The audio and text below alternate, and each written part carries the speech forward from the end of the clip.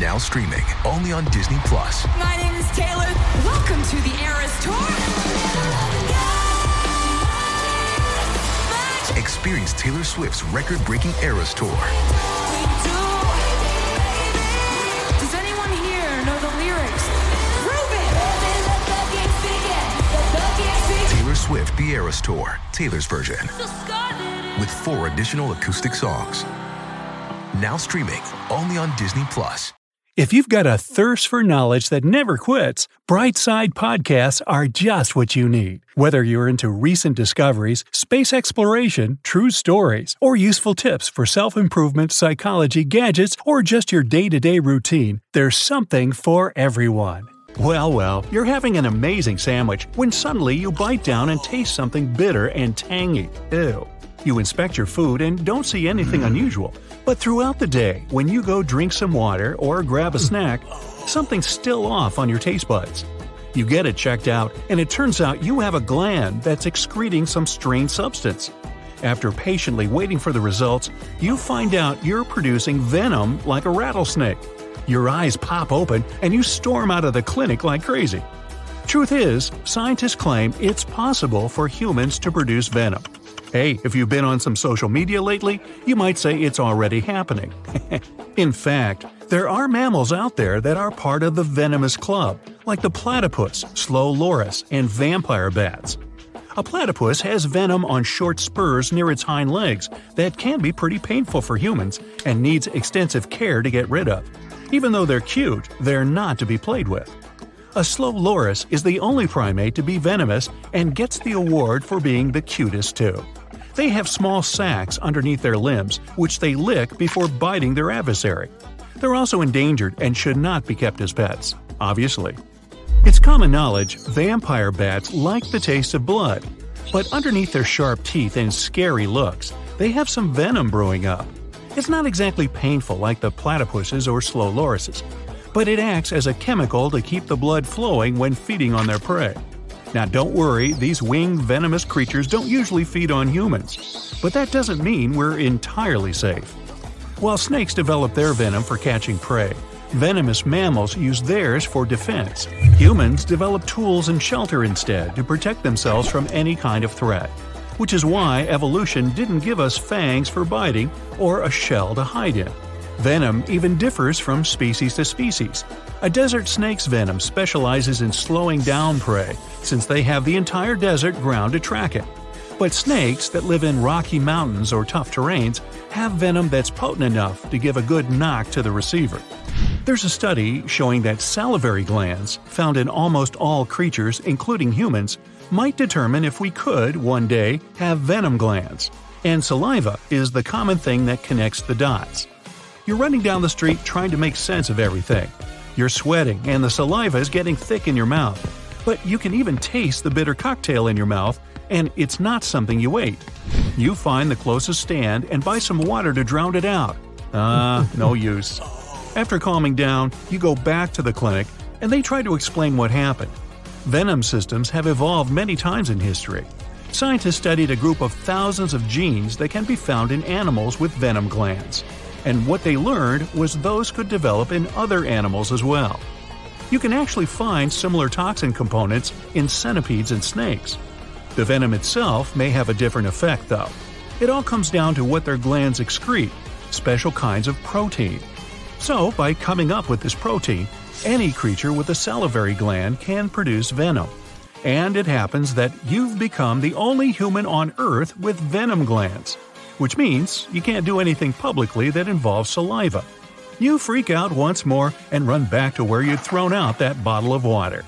After wildly rummaging for it in a trash can, you finally find it and let out a sigh of relief. People around are staring and snapping pictures. You call your family and tell them the news, but they laugh it off and think you're pranking them. The doctor at the clinic calls you back to study you further, and you agree. Tree frogs seem like peaceful creatures, but some species are actually poisonous. The more colorful they are, the more you should avoid them. Venomous animals are those that use their toxins to hunt their prey, but poisonous animals use them for self-defense so that nothing touches or eats them. Poison dart frogs in South America are among the most poisonous animals in the world. And whatever you do, never go for the gold. The golden poison dart frog is one of the biggest threats out there. Look at its tiny yellow head. They've been around for centuries, scaring the locals around with their amazing colorful patterns and tiny little hops. Water hemlock seems like your everyday plant growing on the roadside, but don't even think of putting a strand of it between your teeth. Water hemlock's been deemed the most violently toxic plant in North America. Ironically, it's also part of the carrot family. Nightshades are quite famous and even made their way in one of Shakespeare's plays. They may look like tasty little berries you'd find in a fruit stand, but they're far from that.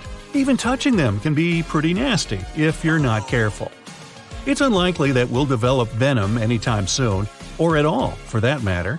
Evolution has proven that animals can even stop producing venom since it relies on the special proteins from nature rather than genes. There are species of sea snakes that have venom glands but can't use them anymore. Their diet switched from fish to eggs, which don't need any venom to hunt them down. We can look at our own bodies and witness evolution in the process. I mean, not literally right now, that would take forever. But our ancestors used to live in situations where they could turn from predator to prey in a second.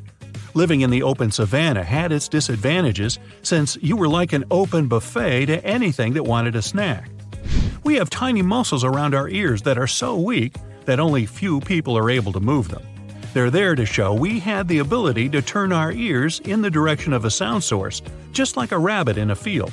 This helped us to both escape danger and find hiding prey. Almost all mammals have whiskers. It's so common that you even named your cat Whiskers. Only platypuses, anteaters, and humans don't have any. Whiskers are hypersensitive antennae that can help animals with their surroundings and in tough environments.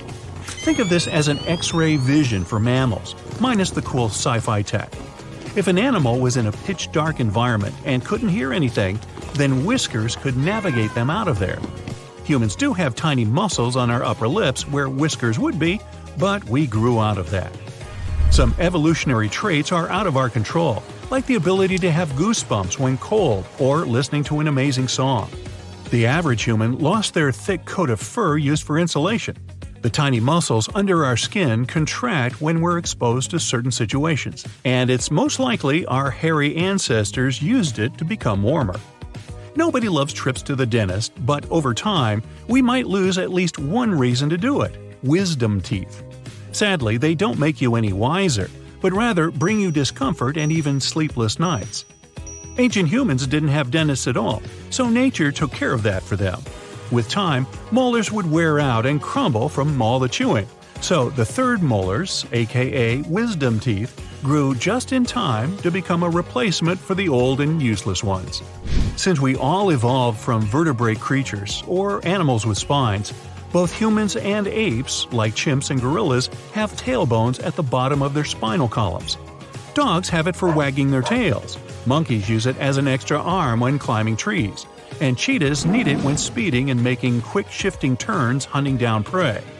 According to scientists, no early member of the human species had a tail, especially since we started walking upright. The future of human evolution will be joint with technology, according to some opinions. We may be able to merge our brains with supercomputers and even a cloud type of storage. Hey, my brain has been cloudy for years already. Technology may even increase our lifespans and improve mobility, making walking less and less important compared to what we have today.